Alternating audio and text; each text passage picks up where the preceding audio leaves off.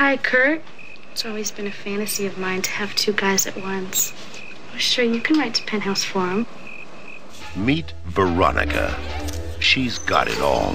It's great pate, but I got a motor if I want to be ready for that party tonight. So, when you go to college, what subjects do you think of study? Her friends are the most popular girls in school. I'm worshipped Westerberg, and I'm only a junior. The coolest guys I just want to get laid. want to date her. She should be happy. She's looking for something special. And one day, she found him. Greetings and salutations. Who's that guy in the coat think he is, anyways? Bo Diddley? His name is Jason Dean. It's in my American history. You gonna eat this? Welcome to Movies Charles Hasn't Seen, episode 32. My name is Crossman. I'm Wilson. And I'm Charles. And this week we watched the 1988 movie Heathers. So, Charles, tell us about Heathers. All right, so Veronica is a high school student who is somehow in on the popular friend group, which consists of three girls named Heather. But she hates them, falls for this, like, edgy-looking new dude. Yeah, and they, like, work together and accidentally kill one of the Heathers because she was mad at her for some reason. I guess this guy, like, hungers for teenage blood or something because they fake... Well, okay, so they I forgot. I'm getting ahead of myself. They make that murder look like a suicide. Yes. They do it again for these two, like, asshole football jocks. And he wants to do it to more people, but Veronica finally realizes that this isn't cool, that murder isn't cool. The guy is going to bomb the whole school and kill everybody, but she stops him, and then he blows himself up. You sound very perplexed by this movie. Yes. Yes. Okay. Crossman, you picked Heathers. You've been wanting to do this one for a while, I know. I have. Since we started the show, essentially. And we finally landed on it. So what's so exciting about Heathers for you? This is a weird movie. It's a really fucking This weird is a movie. very strange movie. Yes, it is. Which I think is obvious just if you watched it. I like how weird this movie is. Yeah. It's like an anti-teen movie. I had to explain it the other day to somebody because I was telling someone that we were watching it for the Obviously, podcast. you didn't explain it as well as Charles did. No, I told them that the basic premise is just that, like, what if this is a teen movie about bullies, essentially? Right. But the bullies are also sociopaths and psychotic. Yeah. Yeah. Yeah. Were they sold? Or were they like, yes, I'm going to go rent that tonight? I don't know if I sold them. It's such a hard movie to explain, as evidenced by, like, Charles trying to walk through, like, what happens in the events of the film, like, They don't make sense, right? Like, just don't make sense. Yeah. Yeah. Don't make sense unless these people are just complete psychopaths. Yeah. I mean, it's not like it doesn't make sense. They are. It's not a negative in a negative sense that it doesn't make sense, but in so far as it just seems so insane, right? Like, everything in this movie seems, in a literal way, insane. I think it's off the rails, like, from the get-go. Yeah. Yes. Yeah. It's a crazy movie. Even the way that it's shot is bizarre. Like, it has this, like, very intense color palette. Yeah. Which we can get into. It's got that weird, like, dreamy look where the camera's covered by whatever. Yeah, it's like this high saturation kind of thing, and like slightly out of focus. And yeah, this is a weird movie. It's super I don't weird. know. What are your thoughts on it, Wilson? I mean, I like it. I like weird movies. I like teen movies in general and genre movies, and, like, this is all of that stuff all at once. I think. Go for it. No, I was gonna say I think there's a lot to get to here. Like, there's a lot of weird performances. I think the weirdest is Christian Slater. There are a lot of strange narrative choices, and the thematics in this movie are dense. There's a lot of meat on the bone here. So you were going to say something. What was that? Yeah, I think what it gives you is, like, it gives you evidence that it is a teen movie. Yeah. Well, there's a bunch of teenagers in it. Yeah, but it's really about, like, serial killers, essentially. Yeah, it's about serial killers. It's also about, like, very explicitly about suicide itself. obviously. Yeah, teen suicide. Well, no, teen obviously, suicide, but also just suicide at large, and like kind of the merits of suicide. Like it's a troubling movie in that way. So yeah, and then it's also about suburbia and class and gender. Yeah, there's a lot of meat on the bones. Yeah, and the dialogue is really strange too, right? Like, I don't know if it's just our distance, because this was made 30 years ago, but I'm not familiar with many of the, like, speaking tropes in this movie. Like, when they say something is so very, and, like, leave off the adjective. It reminded me a lot of Brick in that sense, that, like, it had its own, like, language and pacing. Right. But, like, but where Brick's language and pacing is a pastiche, where it's, like, pulling from other things and, like, assembling it into something new, it felt like this was just wholesale bizarre for this movie, right? Like, there's... and, like, they have all these weird, like, metaphors and comparisons that they just use in speech that are, like, kind of gross a lot of the time. Yeah, just the dialogue was really striking to me in this viewing. Yeah, it was bizarre and sometimes difficult to follow because of their language. Yes. And, like, how they speak to each other. Yes. Yeah. I don't feel like I remember specific examples of the dialogue being weird, actually. Oh, really? Too busy trying to process what was happening. What was going on in the movie? Yeah, that's fair. It's difficult often to tell what... If you come at the movie from the point of view that the characters have good intentions, I think it becomes confusing. Because your assumption is that, like, oh, they're going to do this, and then the movie has its, like, opposite moral compass. Yeah. And they do that thing every time. Yeah. So, like, like, in a normal teen movie, you say that you hate somebody and you talk about killing them, and then you, like, don't kill them, and, like, life goes on, right? Right. In this movie, they killed the person. And then they're dead. Yeah. Yeah. Yeah. Yeah. So, yeah, it kind of literalizes all the stuff that would happen in, like, Clueless or it takes that and it does the opposite of what the, like, Clueless characters do, or, like, and take any other teen movie, or even, like, parodies of teen movies, right? Like, right, yeah. Seems like wish fulfillment in a way. Yeah, very much so. Yeah, yeah. So it's very, like, sort of, I want to say, like, id-driven movie where it's like, your underlying intentions are, like, what you do and act out. Yeah, it just molds into one. Like, that is the purpose for these characters. And it almost, like, comically, like, is okay with the characters' hatred. It's like the emotions of hatred that the characters experience, the movie, like, endorses and says, like, yeah, like, these characters, they do deserve it. Yeah. Yeah, like, none of the people that die here are really decent people, right? Like, no, they're, like, rapists, and they're misogynists, sort of monstrous bullies. Yeah. And like, cruel for much better, but they're awful too. Yeah, cruel for no reason. Like, just really. Yeah, I mean, they set it all up right at the beginning. Yeah, right. They make sure you know that these are assholes. Right. Which I guess is, like, how you feel as a teenager. Just, like, the world feels, like, suddenly very cruel, and the way that, like, social groups work is often random and cruel, and it's just like, what would you do if you, like, acted on that in a monstrous way? Yeah, or acted on all of your, like, bad teenage impulses. Yeah. Right. What do we think of Christian Slater in this movie? Because, like, he's the one that's the most id-driven character, right? Like, he's the one that's just, like, looking at his impulses and saying, yes, let's do it. Yes, let's do it. Before we get too much in the discussion, one weird observation I thought I noticed was the way he talked reminded me a lot of Leonardo DiCaprio's character in Inception. Oh, really? Because the way he talked, for me, reminded me of Jack Nicholson.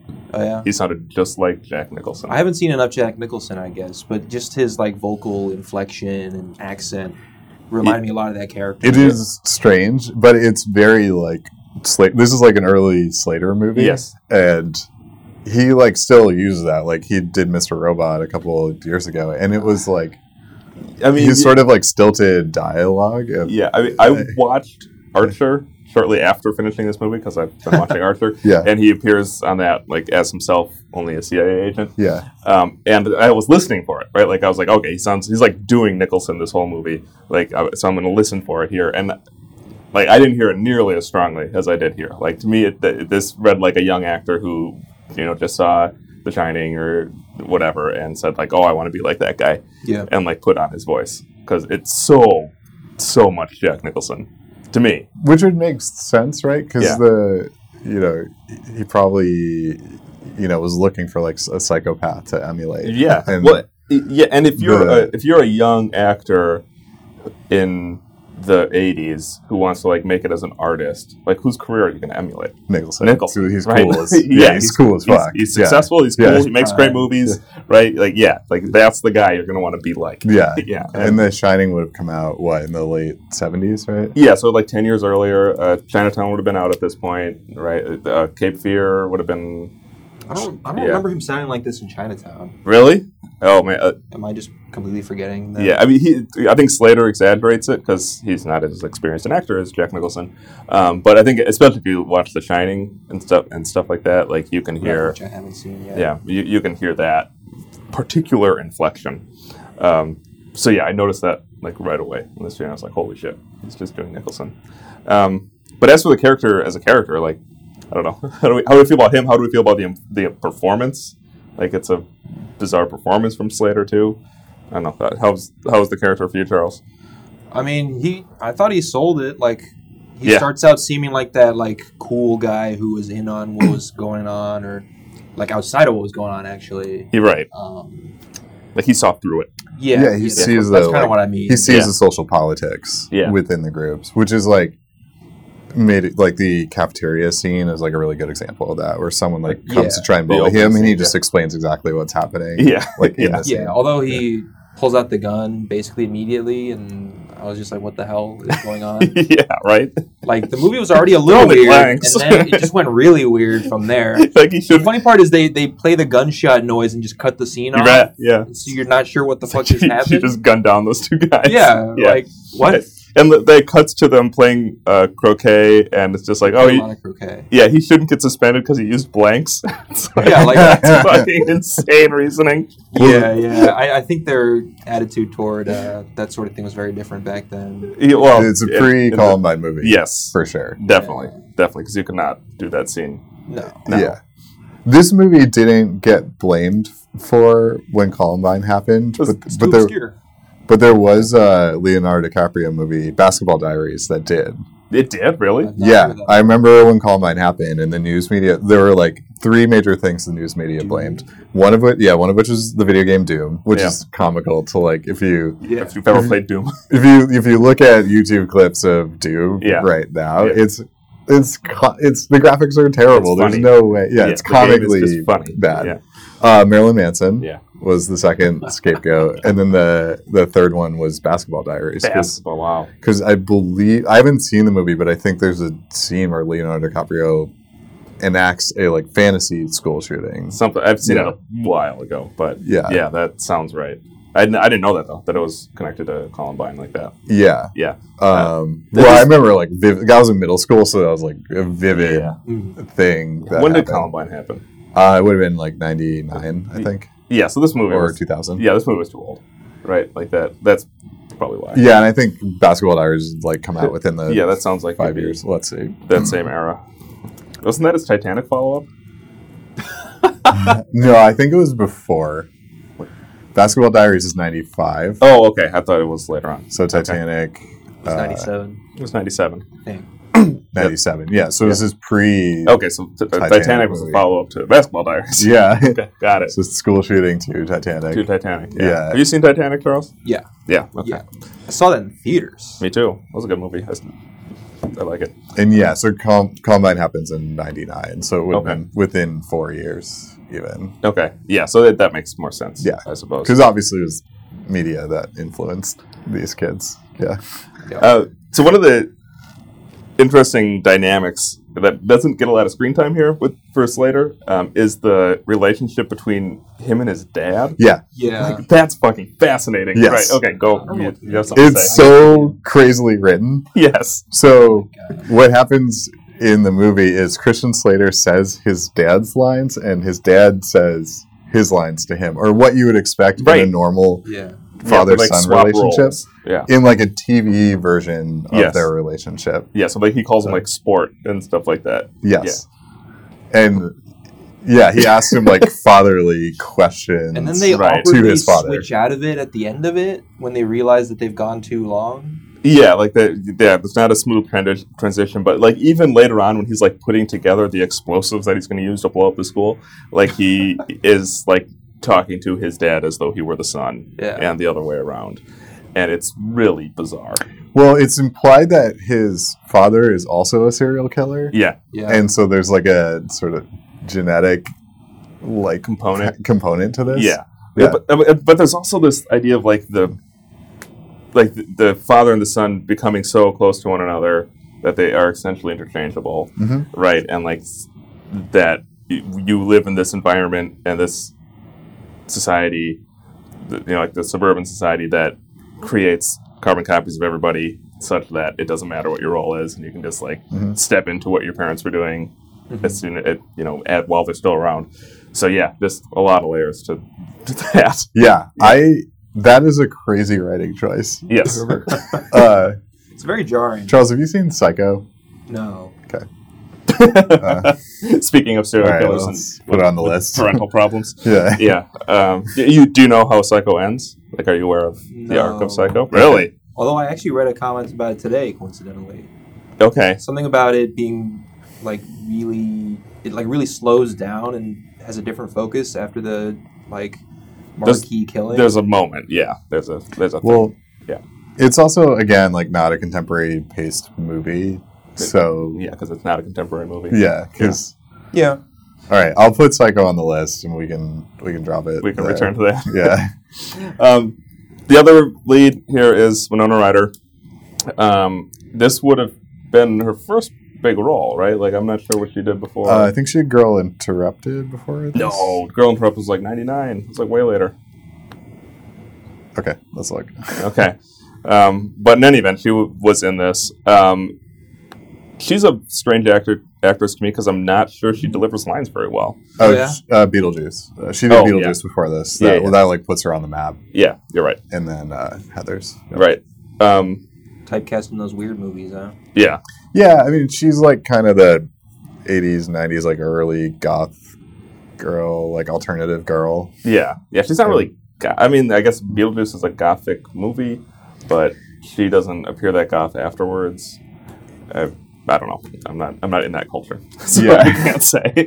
But I'm not sure if she's much of an actress, to be honest. Like, I think that she's effective here, but it feels like she's acting in a horror movie the whole time. Like, even when it's not a horror movie, I think it seems like she's delivering her lines as though it were. I think one of the more distracting parts was the monocle that she wears. So bizarre. Yeah. I have no idea why There's they so many little quirky details. Like her dresser has the punctuation. Yes, just the punctuation dresser. I got that one too. Also the forgery theme that runs through it is that she is forging signatures throughout the movie. I think that plays back into this idea that you're like losing identity and you're adopting whatever identity is closest to you. Yeah. Because that's literally what this character is doing. Trying to mold herself to fit in with the other people. Right. And in that sense, it's interesting, but like the scenes of her writing where she's just like manically scribbling all over the sheet like a lunatic, like that is another just really strange overacting choice. So yeah, I think she works in this movie. Well, is it overacting, or was she like directed? I'm sure I'm sure she was directed that way. Yeah, it was intentional overacting. Okay. Yeah, I mean, so many elements of the movie are cartoonish that like to not have her do that is great. She doesn't have the emotional range needed to make it believable that she feels bad about anything that's happened in the movie, or that she would feel the need to stop Christian Slater.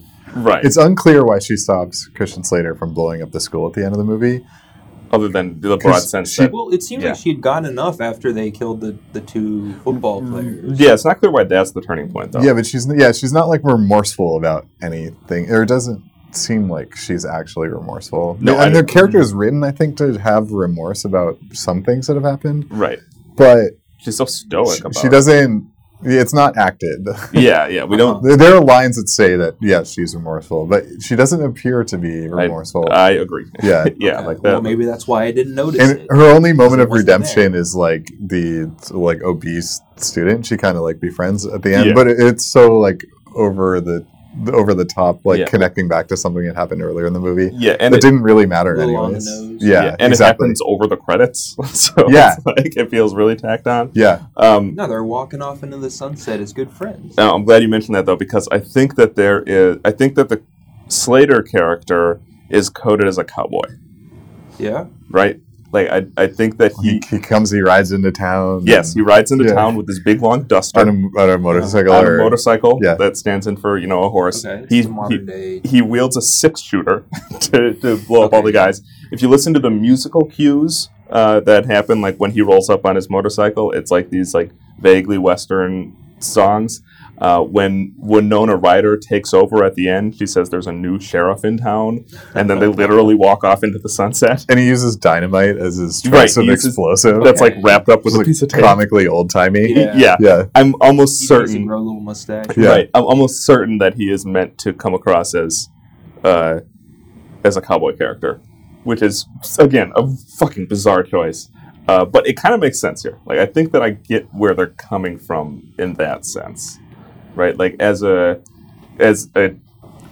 tertiary level critique of action movies, right? Because if we were to actually interact with, pick a Western star, pick an action star in the real world, like they're insane, right? Like these people are psychopaths. They run around and just shoot, dozens of people in any given movie and are then heroes. You can't kill people so lightly. Right, exactly. And here we have a guy that's like killing 3 or 4 people, and it's like With aspirations to kill hundreds. right, and he's portrayed as the villain, right? He's portrayed as a lunatic, and I think that there's some sort of connection there on some level of critiquing like how we understand death as portrayed on film, and they decided to do that by making him an urban cowboy. He gets kind of like Wile E. Coyote at the end. Where he dies to his own like bomb. Yeah, and when Ryder just stands there and watches him, and actually And is unaffected. Right, yeah, totally Emotionally totally unaffected. unfazed. Yeah. What? And I love that she stands there and like gets all the soot all over her face and like blows her hair back. Just like Wile E. Coyote. Just like Yeah. in Looney Tunes, and again, just crazy stuff. I think that's like meant to be like, this is a cartoon. Like you're supposed to have understood the film as a cartoon. Yeah, this is an impossible movie to take at face value. It's seriously. I think that's the writer and director like trying to say like, yeah, this is a cartoon. What you just saw was a cartoon. Yeah. And it is, but I mean, it's also a cartoon that's dealing with some pretty heady stuff. Yeah. Right? Is the Teenage Suicide song that they mention a real song? No, but that's It sounded a little too made up. But it's meant to be a joke. It's meant to be like kind of like a Dare program kind of thing. Yeah, where like- it's like, oh, well, if we just turn it into like pop music, then kids will be into it. And I mean, it's not- literally called Teenage Suicide. Don't do Don't it. do it. Don't do it. And it's given like a very MTV like music video, which is like MTV is obviously like the cultural phenomenon. It's of new the at this moment. point. All those So- MTV video games. Yeah. The priest was great. Like the priest character that presided at all. Yeah, he was in Beetlejuice too, and he's one of the really? better characters in Beetlejuice too. Okay, I haven't seen Beetlejuice in forever. Yeah, that guy's kind of like a tragic figure in real life because I think he was he's sort of like one of these like out gay people in the 80s actor, and he died in the 90s, and like his career kind of like just fell off really hard after he died. Well, yeah. Yeah, I remember reading his Wikipedia article. It was finding it very depressing. Oh, that's a bummer. Yeah. Okay. I don't remember him. But he's really good in Beetlejuice too. Yeah, okay. So. But he was good here too. He crushes it. Yeah. that whole all the church stuff is incredible. Yeah. I love that they bury the 2 football players in their helmets. Yeah. With football. In the coffin with them. With the high school color scheme. Yeah. So it's like a red. It's not even a real football. Yeah, they just painted it red. Or the first funeral where like all the participants are like jockeying for like sadness essentially, or like performative sadness. Right. Yeah. Yeah. I mean, and that's another major theme in this movie, right? Is like how do you deal with tragedy? Oh, how do you deal with tragedy, and how do you deal with tragedy when you don't really give a shit, right? Like, how do you deal with tragedy? But you're expected to give a shit because someone died, right? Exactly. Someone popular, especially. Yeah, so I think this happens like every time there's a school tragedy. Someone popular, but someone popular everybody hated, right? Yeah. So it's like the students don't care, so they're looking for ways of like showing that they care without like actually caring. The teachers don't care, but they're trying to discuss ways to like make give the students the space to like interpret their tragedy, right, and to like demonstrate to them how you're supposed to react to a tragedy. And the like monsters' main characters are like trying to figure out if they get out of school or not. Oh my god! Yeah. Well, the people who were her best friends. Supposedly, right? Yeah, and I know they get to. Can't believe we just get 1 hour. Yeah. Well, and there's that moment in the teachers' lounge where they're like discussing what to do, and the principal or whoever has that line is like, "Oh man, if he was a cheerleader, I could give him the whole day off." Yeah, it's just like commodifying and like ranking grief and. The movie is like obsessed with social hierarchy. Yes, like it's one of the major like themes of the movie. Yes, and class is like very much associated with that. So the fact that they play croquet is like a lot, sort of like like absurdly Victorian activity, like to show that they are like the most upper class. Yeah, and they keep serving pate.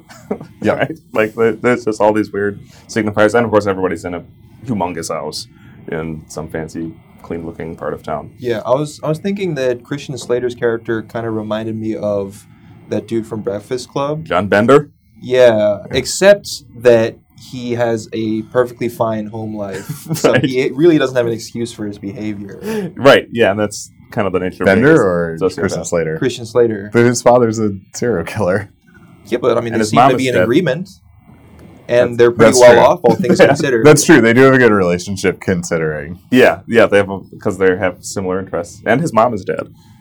There's that too. And but yeah, they're super well off. Like it's obvious that they're living in this giant home. I think this movie is like a good reaction to like the John Hughes style of like teen movie. Yeah, because this is like. I think that's why I like this movie, actually, because like I dislike the it's John... a weird satire of it. Yeah, I dislike those movies so much, and this is like, well, what if you just like took the characters and like did the opposite of what the John Hughes characters do? Yeah. It seems like it's in direct conversation with like, no, fuck John Hughes. Well, this is what these characters should do. If you look at stuff like Breakfast Club or Pretty in Pink, 16 Candles, like he presents these John Hughes presents these characters, the high school characters that are taking high school shit seriously, and he's saying like maybe there's something to that, like maybe we should be taking this seriously, maybe there is some gravity to what they're experiencing. And this movie is like saying it's absolutely insane to take this stuff seriously. High schoolers are stupid. They overreact to all sorts of crazy stuff that they shouldn't be reacting to, and if we were to take it seriously, they would destroy everything. Yeah.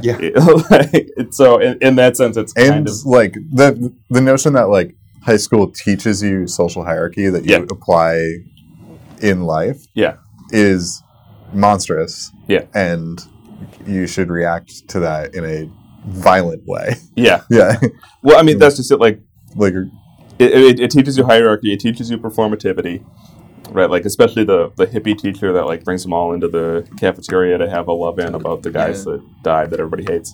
I think the more interesting question is whether or not Christian Slater was right at the end of this movie. Right, like should the high school have been blown up insofar as it stands in as a representation of everything? I'd be willing to guess that there's a draft of the script where he does blow up the school. Certain. Yes, so I'm sure the writer was talked out of it or decided that like he just couldn't do that, or they bought the script and changed. Yeah. So did you read any research on this movie? Very, very little. Do you have any guesses as to who?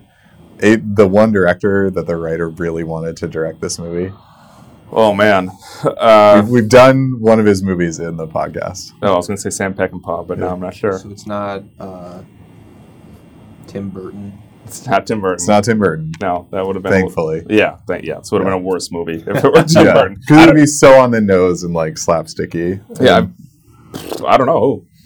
So this writer wrote this movie with Stanley Kubrick in mind. Oh God! His name flew into my head. I'm like, there's no way. And tried really hard to get Kubrick to actually direct it, but then found it impossible, obviously. Yeah. So it'd be like a Clockwork Orange sort of thing. Yeah. Or be somewhere between Clockwork Orange and Dr. Strangelove, right? Yeah. Because he has comedy chops, like Kubrick does. Well, and specifically satire chops. Yeah. Right. Maybe like some Full Metal Jacket in it, first half. Yeah, like there are even funny moments there. So yeah, he could have done it. That would have been a totally different movie. Yeah, that could have been crazy. Yeah. I mean, it's already a crazy movie, but like, imagine Kubrick's take on this. It's like... Yeah, because the guy he ended up with, it was his first directing job. He had not done any... He had some short film before this, but this was his first major feature-length film. And since then, he hasn't done a ton. Mostly, he's found his way onto like premium cable TV. But yeah, not that many feature-length movies. So yeah, this would have been totally different with that perspective. The writer has some rangy credits. For instance, well, he does end up working with Tim Burton. He wrote Batman Returns. He wrote Hudson Hawk. Wait, no, Batman Returns is a good one. Okay. Yeah. Yeah. Same director, Hudson Hawk, and the guy that did this one, Lehman. So they work together. Again. Yeah. Demolition Man. Okay. All right. And the recent Vampire Academy. Oh, 2014. Okay. Which is a weird, bad, but kind of good movie, I know, too. It's absolutely. Like, as soon as it said vampire in the title, I just kind of checked out. Yeah, it was not great. But there are like good elements of the movie. Okay. But, yeah. That's something.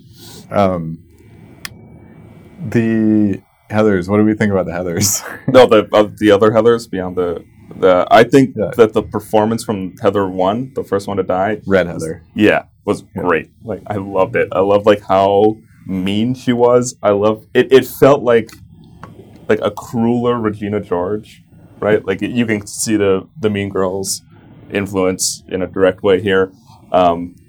Yeah, like she was my favorite one. Like it's a shame she had to go so early. Mm-hmm. And then Shannon Doherty, Green Heather, was on 90210 and Charmed and some other big TV show. Yeah. I like how quickly she adopts the Red Heather's persona. Yep. Like, as soon as she has an opportunity. They kind of make the movie, really.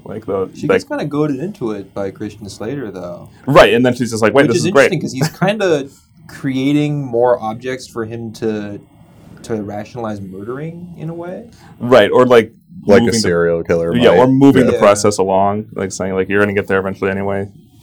Or assuming she is. Yeah. And, like, now I can kill you. So, yes, it is very serial killer-y.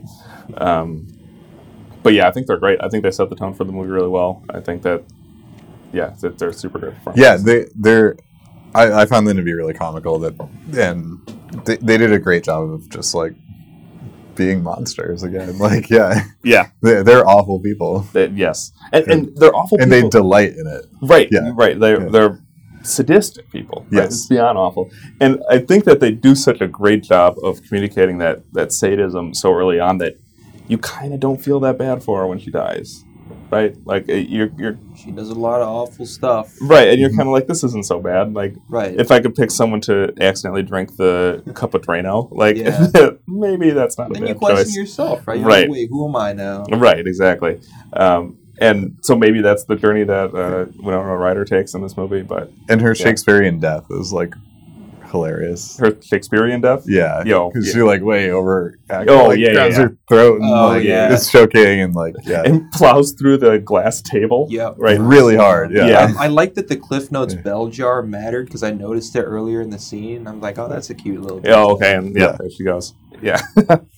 So color is really important to the Heathers. Yep. Yeah. I love me some color. Yeah. I like that they were color coded. Yeah. Which it would be impossible to tell them apart, right? Otherwise, because they're all named Heather. Yeah. So, really, really love the use of primary colors and versus secondary colors. So, the major paint primary colors are red, yellow, and blue, right? Yeah. So we have two Heathers. We have red and yellow Heather, and then Veronica, who's blue, right, in the group. So green is a secondary color, right? You mix yellow and blue and you get green. When red heather dies, secondary color heather becomes a primary color heather and moves up to red. Yeah. Which I love that detail. I was like, that is great. Whatever art director chose that might be in the script. I love that. That's great. Yeah, I'm wondering where that showed up. I just love that her house was color-coded red as well. Yeah. Yeah, everything is. And they like their croquet mallets and balls match up with their colors. Yeah, and even when the other like glasses-wearing friend joins in, she has her own croquet set that's orange. Yeah, Betty. I like that as Betty and Veronica. Yeah, again, so she's again like a secondary. Archie. Oh, I don't. The two female leads in the Archie comics are Betty and Veronica. Okay. And I think that like the reboot, they eventually come out as gay, right? I don't follow. Maybe Archie. not. I don't either, but I remember hearing that at some point. Maybe I'm making it up. Yeah. So again, orange being another secondary color. Yeah. So yeah. And then Christian Slater, his house is coated black and white. Yes, in like a very like 80s ultra modern way. Yeah, well, and he's wearing that big long black coat the whole time. And one thing I wondered about was that Veronica has that game of Go just sitting in her room. I don't know if that was meant to signify something about. Well, I mean, it's another morality or something. I don't know if that's reading too much into a prop. No, I think that it's legitimate because it's another color coded. Moment. Yeah. I think she's also meant to be seen as like the intellectual of the group, and because she wears a monocle and like she writes with like a feather at one point. I think. Yeah, and and she explicitly says that she's really smart and like got good grades, right? Like so. Yeah, that it's not subtle about that point. She also calls her dad an idiot multiple times. Right, and it's like a running gag, I guess. Yeah, but it's not clear if he's really in on it or not. I don't think he is. Yeah, he doesn't seem that smart to be. Yeah.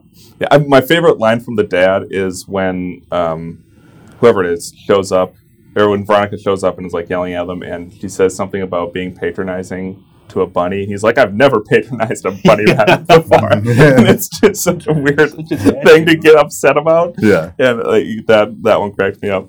The other line that I like a lot, and I think it's probably really the most important line in the movie, I wrote down, is from the teacher, like the hippie teacher that wants to do all the ceremonies and stuff. And she says, whether to kill yourself or not is one of the most important decisions a teenager can make. And that's so complicated. That did stand out. Because I was reminded of Camus when watching this, the philosopher, who talked about that very thing, like how we have a responsibility to confront suicide, right? Like when we realize that the world is a horrible, unjust place, when we realize that there is no God, and therefore we can't draw our morality from God, and there isn't any meaning, and we're confronted with the logic of nihilism. Like, you have to seriously consider killing yourself, right? Like, as the only way to do anything. And he eventually decides that his answer is no, not kill yourself. But he does posit the point that we have almost an ethical responsibility to ourselves to think about it in a serious way and to confront the impulse, right? And I think that this movie is grappling with that in a lot of ways, right? Not just the tragedy of teenage suicide, as a sociological fact, but the impulse towards suicide as a philosophical fact and a psychological fact. And the fame that it brings. Yes. Because that's the other point that this raises several times, is that in death, your life becomes complete. Right, like that, and therefore meaningful, and therefore changeable. Right, like these people are. Once you have all the facts, you can modify them, and these people's lives, the facts of their lives, are modified because there's nothing that can happen afterwards to contradict them. And like they get so much meaning to their character through their deaths. Right, exactly, and that's narrative works the same way, right? Like the only reason stories function is because they have an end. Right, and the only way that a story can do anything is if there's a conclusion to it, and that's where the meaning is drawn from. And people's lives are often treated the same way. That death is the most important thing that can happen to you, because without it, nothing else has any context or meaning. And so, I think that this movie, especially the fame through suicide thing, is very true and very critical to what this movie's talking about. And kind of mirrors apparently how like sort of like suicide epidemics actually happen. Yeah. Particularly among teens. Yeah. So like when one person does it, there seems to be like an epidemic of it in a geographic area. So yeah. And I mean, and this is why, right? It's because you see the classmate that died, and everybody is crying over their corpse and saying all this great stuff about him, and they have a service at school, and there's a funeral, and all these people show up to the funeral. And if you are a teenager who feels like your life doesn't matter and that you don't have any meaning and that you have nothing going on, and here's this easy way to have all sorts of meaning and attention, there you go. So I'm not sure if this movie is anti-suicide or not, so much that it's just simply about suicide. Right. Yeah, it doesn't. It doesn't. If anything, it thinks it's funny. It's got to be anti, right? Because it overtly portrays all the reactions as very fake. Yes. And so it wants to remind you that despite all this attention that can be gotten through suicide, it's all disingenuous. Yeah. I mean, it kind of hinges on how you view Slater at the end of this movie, right? And like how right or wrong you think he is about blowing up the school. Most people are going to say that blowing up high school is wrong, and they're probably correct. But the movie it's not ambiguous about it, but it treats it strangely, right? Like it doesn't, because it makes it so cartoonish at the end. It makes him so much of it just like a horror movie villain at the end. Yeah, it doesn't condemn him for like wanting to do it. Right. Yeah. It condemns doing it. Right, because they stymie him, and then she's treated as like a hero at the end of it because she befriends like the unpopular girl and it's like invites her over to watch movies or whatever. But it doesn't necessarily just like manipulative in its own way. There's that. Yeah. It doesn't really attack his reasoning. No. Right. It's not really going after like what drove him to that point, and that's a bold stance. It's the only, for the writer, it seems to be the only solution to destroy the sort of social hierarchy is to completely blow it up. Right. That's the statement that it's trying to make at the end, right? Yes. Yeah. Or like the only way to get rid of social hierarchy is to have no people. Yeah, that's one very grim way of looking at it, but or to destroy the existing hierarchy. Structure. Yeah. Right. Which is represented by the building and students in it. Right. Which Slater says explicitly, right? He says like this is just a stand-in for society, and like he has this angsty teenager speech about it. But I think that may be the perspective there, that the only way to fix these problems is to start anew, to construct something fresh. So in that sense, it's during a pep rally too, right? Which is like this very like manufactured moment. Mm-hmm. Right. Well, it's a manufactured moment, and it's also the high school equivalent of nationalism, right? Because rooting for your high school doesn't make any sense, right?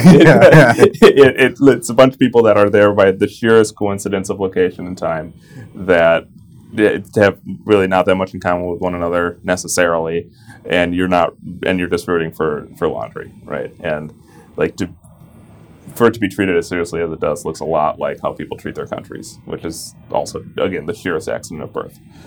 And Christian Slater's the only able to see that because he's an outsider. Right, an outsider who... he's a foreigner within high school. And an outsider who is not from a specific other place, right? Like they make this point early on that he traveled around all the time, and like his dad's job as a guy who blows up buildings requires that for some reason. So he is a man without a country in a lot of ways.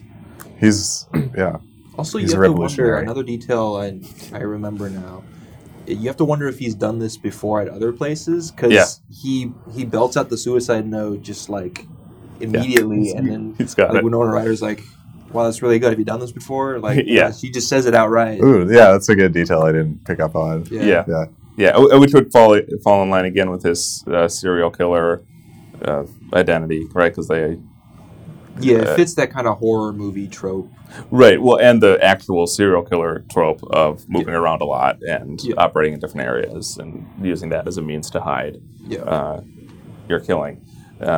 which would explain more easily why the dad moves around rather than having to do it for work because he is a demolition expert or something. Yeah. It's believable. It is. A lot of those like specialized construction jobs are that's you know, from place to place. So yeah. That's what he wants you to believe. It works. Yeah. Yeah. So yeah, I think that there's a lot of layers going on here.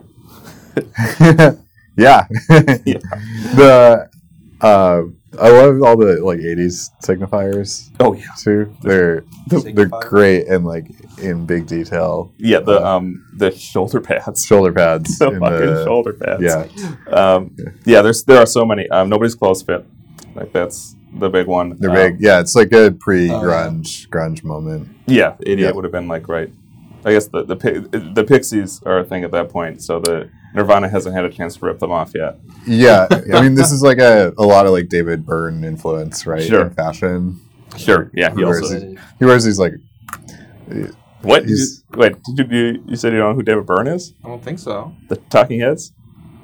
I know the band. I don't know the names of any. He's like the lead singer of the Talking Heads, and went writer on to do many other things. He's a famous artist too. Yeah, I think he wrote some plays at some point. Oh, yeah, he's a cool guy. He's a weird dude. Known for one particular moment in his career where he wore these like extremely oversized suits. Right. Yeah. But it's also a part of like women's fashion at the time that they start to wear men's clothing and larger shoulder padded suits like make them look like armored in a way. Yeah. That is what it looks like. Yeah. And it's interesting that in the opening sequence you see the Heathers with like these very stereotypical women's blazers with the giant shoulders, and Winona Ryder's character kind of doesn't do that. Like she looks like she's kind of almost mimicking it rather than really adapting it. Yeah, she's like a pre-goth or like grunge. Right, because she got some very interesting outfits in this movie. Sartorial choices, yeah. The fashion's awesome in this movie. Yeah, I mentioned it before, but Christian Slater's big duster that he wears, again, just a very striking choice that is nowhere close to fitting him. I think it kind of makes the characters look younger too, because you're wearing like adult clothes. Because you're wearing adult clothes, you're wearing adult clothes that don't fit. So I think it draws attention to their age, especially since they cast a bunch of people who are not actually high schoolers. When did Working Girl came out in '88, which is also sort of known for like its oversized like women's office apparel. Yeah, was that the Harrison Ford one, or was that the Harrison Ford, Sigourney Weaver, Melanie Griffith, Baldwin, Joan Cusack. Have you seen Working Girl? Nope. Okay. I don't think I've heard it's known as the sister movie to Die Hard. What? Yeah. Why? I had not heard that. Yeah, it's the 80s. So they both come out in 88. Okay. And like Die Hard is like the men's movie of the year, and Working Girl is like the women's movie of the year. Okay, in that sense. Yeah.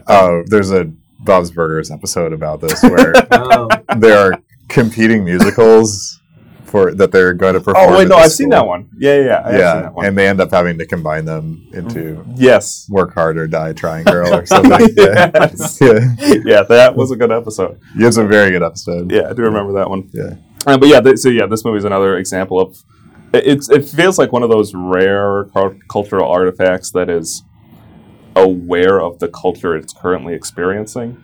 Yeah. In a way that is conscious enough to step outside of it. Right, so like it kind of understands that 80s fashion is weird and absurd and not going to last, and like it understands. Clownish, right? Yeah, it makes you look silly, and it kind of understands. Same thing with the music, like with the fake MTV song and the MTV video games line. Like it understands that these things are like how they situate in a space outside of their current space, and that. It's really hard to do. Like there aren't that many examples of someone that can have that kind of perspective on what's going on currently around them. So I think that's a credit to the director and to the writer you don't see in many other movies. Yeah.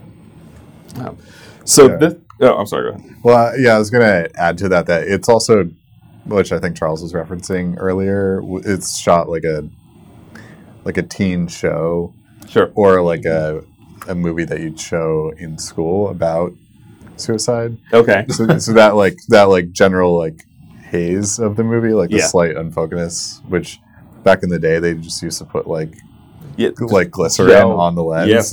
Yes. I was trying to achieve that effect. I think this is really trying to mimic that, if not doing that. In a lot of the scenes. They still do that sometimes, where they literally put something on the lens to alter the image. They famously did it with in Good Will Hunting, at the beginning of Good Will Hunting. The sequence where he's like doing the math on the mirror, and it looks like this like kaleidoscopic image. They literally just like took a crystal and put it in front of the lens and like rotated it slowly, and shot the thing. So I think they're doing the similar effect here. Yeah. So I agree. It's a movie that is very aware of where it is and like when it is being made and what it's responding to, which I think you kind of need to be if you're going to be an effective satire, which this probably is. Right? This constitutes a satire. Oh yeah, totally. Yeah, totally. If not an endorsement of right, that's why it might not be right. Yeah. Like that's running right up against that line between, because a satire is supposed to be condemning the thing it's depicting. But that's why I think it's so good, right? Because it's like it actually plays a line where it's like it kind of like the people who suffer in this movie are not the people who suffer in most movies, right? Right. Like if you take like an extremely moral, like the really conservative like morality of, say, what's the Tombstone? Oh yeah. So if we do like Tombstone, right, where you appoint yourself a sheriff and you go out and you kill bad guys, right? This movie is like the people who have appointed themselves sheriff. It kills, yes, right? Yeah. So like the leaders of this high school society are the ones that this movie punishes, right? Although it's it's punishing them through Slater, right? Who is just as self-appointed as they are, right? So like it's kind of a who watches the Watchmen question, right? Because we can agree that the people that died here are not, shining examples of humanity. Yes. But Christian Slater's character definitely isn't either, right? And they're still doing the killing the people they don't like sort of thing, right? And still the same thing, right? And is killing people you don't like really that different, or is it really that much better than making fun of people who don't deserve it, right? Like, does the punishment fit the crime here? Probably not. Yeah. Right. So it's kind of playing with those dynamics, also playing with our dynamics of like how loose we get with our morals when we watch movies. Pretty darn loose. So yeah, there's a lot of those angles at play, and that's why I question whether or not it's a satire, because a satire is not supposed to be endorsing the thing it's depicting. Yeah, and I don't have an answer to that, but that's a thing I thought about when watching it. So how'd you feel about Heathers? Is this something would you want to watch something like this again? I don't know. I don't think I like this movie that much. So I would say that the 80s is my decade. Like, a lot of people have an affinity for a certain decade. You got those 60s people, you got the 70s people. I'm an 80s guy. I love 80s music. I love a lot of 80s movies and 80s sci-fi. I like a lot of the style, all that sort of thing. But one thing I really hate is the 80s weirdness. I don't know if you know what I'm talking about. There's a certain, 80s weirdness that is present in a lot of movies and media made back then. I feel like you'd be able to articulate this better if you were more familiar with David Byrne. Because he is 80s weird. He is a weird guy. Yeah. But a lot of it has to do with the presence of, some of the, usage of stop motion, and those weird creatures they create, kind of like The Thing, but also a lot of the weirdness that is present in this movie, just some of the weird choices made. I feel like I've seen a lot of media that kind of has that element to it, like the weird camera style. Mm-hmm. Yeah. Well, and there's an unrealness to it. Yeah, something uncanny about it. But there's just that 80s weirdness that I hate. It's the one of the few things that has come out of the 80s that I do not like, and that's everything about this movie. So, I'm not a fan. No, I was going to say that there aren't that many movies that are like this, right? I don't think you'll find this particular style of film fit with that my often. perception of that 80s weirdness that I was trying to describe. I think some of the themes that Charles is touching on is pervasive in 80s media. Sure. So And I think where it comes from is a reaction to the Reagan era. Yes. So Reagan era marks like a real shift back towards like sort of religious morality. And I think a lot of the people who'd sort of feel outside of that or trying to work against that, you'd see this in media in ways where the morality of the films and characters within the films is like a hard reaction against that like sort of religious right that's being brought back into the country that had stepped out for a couple decades. So I think you see this like even in like the children's media of the time are ostensibly horror movies. Like that's something I was thinking about as well. Labyrinth comes to mind. Beetlejuice, like Edward Scissorhands. All the Batman Returns is another. Although it happens in the 90s, Batman, like The Crow, like the country gets really dark at this time and like pretty depressed. And I think that kind of 80s feel, I just feel kind of grossed out by it, right? And this movie doesn't quite go to that length, really, but it gave me that same gross feeling. It had some of that same uncanniness and strangeness that made me feel gross. Yeah, and I think it's also a reaction to like media that embrace it. So like the sort of Ferris Bueller's Days Off, he's like a high school kid and he like gets into hijinks, and this movie's like, no, like F that, we're just gonna like shoot these people. Actually, that's probably the best John Hughes comparison here, right? Yeah. Is Ferris Bueller, right? Because the Christian Slater character is just like Ferris Bueller if you liked killing people. Yeah, like that I think hits the nail on the head. Yeah. Because that's exactly right. Like this I think to go on that, like this movie I think is like saying that like no, the John Hughes version is incorrect. That's it. Like high school is not a good time. The people who are in high schools are terrible. The people that you experience in high school are terrible. And this is a reaction like to that. Yeah, well, specifically the people in the 80s in high schools are terrible. And in upper middle class high schools. Yes. Yeah. So it feels like these kinds of movies are more honest in terms of what the experience of the 80s was like for a lot of people, right? You had folks that were living the Reagan dream, right, and that could afford the fancy houses and the fancy cars and had great jobs and were making tons and tons of money doing something abhorrent. And many, many more people who were not enjoying that at all. And that hasn't really changed.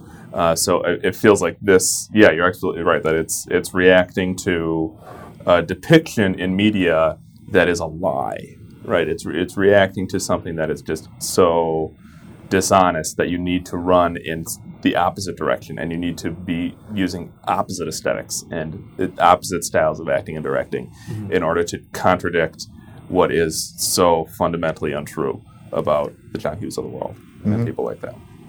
Yeah. And I think, Nirvana comes out of this as well, which makes complete sense, right? Because Nirvana is able to tap into this, like, F adults, F society. Yeah. Like, music is not being made the correct way, so we're going to not join in. Even though they end up having to, because they shift culture so dramatically. And you see film making that same leap in the 90s as well. You look at, although I don't like Kevin Smith, Clerks is a very important movie in that respect, that it's critiquing how movies are made. You look at like Linklater with Dazed and Confused and Slacker and stuff like that, where he was just... we should do a Linklater movie, actually, because I think that it would get to these same... Linklater. Yes. Because I think it would get to these same ideas about how it can react to dishonest depictions, but not be dark about it, right? Because you haven't seen Dazed and Confused, right? No. So I think that Dazed and Confused is this like anti-plot movie. So where this film and Labyrinth and stuff like that is attacking these 80s dynamics in terms on the tonal level and on the like thematic level and things like that. Sort of like storybook thematics. Right. Yeah. Linklater attacks it on the character and narrative level by just making people that are more honest and doing more realistic things. So I think that you see that same kind of dynamic on a different scale. Yeah, and I think ultimately that's why I like this movie. It's like it's an anti-80s '80s movie. Yeah. Have you seen? I feel like I've asked this before, and I don't remember the answer. But I'm Just a Cheerleader. No. I have talked about it. Yeah. It has a similar feel to this movie. It's happier. Like there's no killing in it. But it's a story about a girl who's a cheerleader and also a lesbian, and her conservative parents find out, and we're like, we're going to send you to a conversion camp, and she like at no point in the movie understands that that's what's wrong with her, or like why they're treating it as something that's wrong with her. She's just like, but I just happen to like this thing, and that thing is like, you know, making out with girls, and it's a fascinating movie. It's a funny movie, and I was reminded of that one here. Yeah. 80s were a weird time. Yep. Yep. I was only there for a couple of years. Yeah. I just missed it. He just missed it. Yeah. But I love them for the most part. You know, it's funny.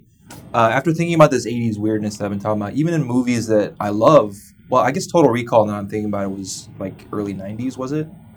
But it has that 80s feel. I think it's 89. But I was thinking of Total Recall and RoboCop are two movies that I love that have some of that 80s weirdness. Because like Total Recall, you have the weird, like, you have a lot of weird, like the belly dude and the aliens. Yes. Total Recall is 1990, so it was made in the 80s. It's basically an 80s. It looks like an 80s. Or like RoboCop, you get the dude who turns into a ghoul and gets splattered. Like, you know, and a guy they have those things cop. that I really hate, but I still love the rest of those movies. Well, yeah, and RoboCop is again like one of the like great critiques of the 80s. I think. Yeah. Of like 80s crime and reactions to crime and fascism, stuff like that. Yeah, that's fascinating. Corporatism. Movie. Yeah, that's a great movie. Yeah, and one of my favorites. Yeah. All right, so next week we're doing another 80s movie. We are. No, we're doing a 70s movie. That's right. So we did our poll. It was within one vote. Yeah, it was tight. It was tight. So every vote counted except for the people that voted for Bloodsport, because that was a distant third.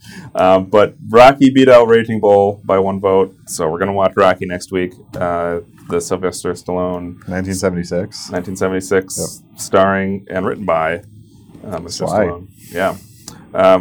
All-time great sports movie. Probably maybe the best boxing movie ever made, next to Raging Bull. So yeah, that's the one. But which one did you vote for, Charles? I voted for Raging Bull. Okay, I also voted for Raging Bull.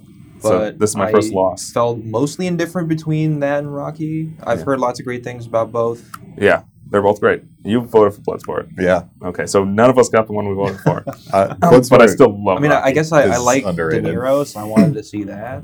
Yeah, have we done any De Niro movies? I don't think so. I don't know. I've seen a few of them. Like I've seen Taxi Driver. It's probably the one. That's my favorite. What was the one that you referenced earlier? The De Niro movie? Yeah. Cape Fear? Cape Fear. Oh yeah, that's another. Have you seen Cape Fear? Nope. Hey, we could do Cape Fear. Have you seen either version? Oh, you haven't seen it? No, I've seen both. Oh, okay. Yeah, I've seen the earlier one. No, I saw the Scorsese one. Yeah. The original is great too. Okay, that one I haven't seen. Yeah. But okay, so we can put that on the list too. Anyway, next week is Rocky. I'll see you guys then. Thanks for listening. Hey everybody, if you're enjoying the podcast, you can help us reach a larger audience by rating and reviewing it on iTunes. It only takes a minute and makes a big difference. Thanks, and enjoy the episode.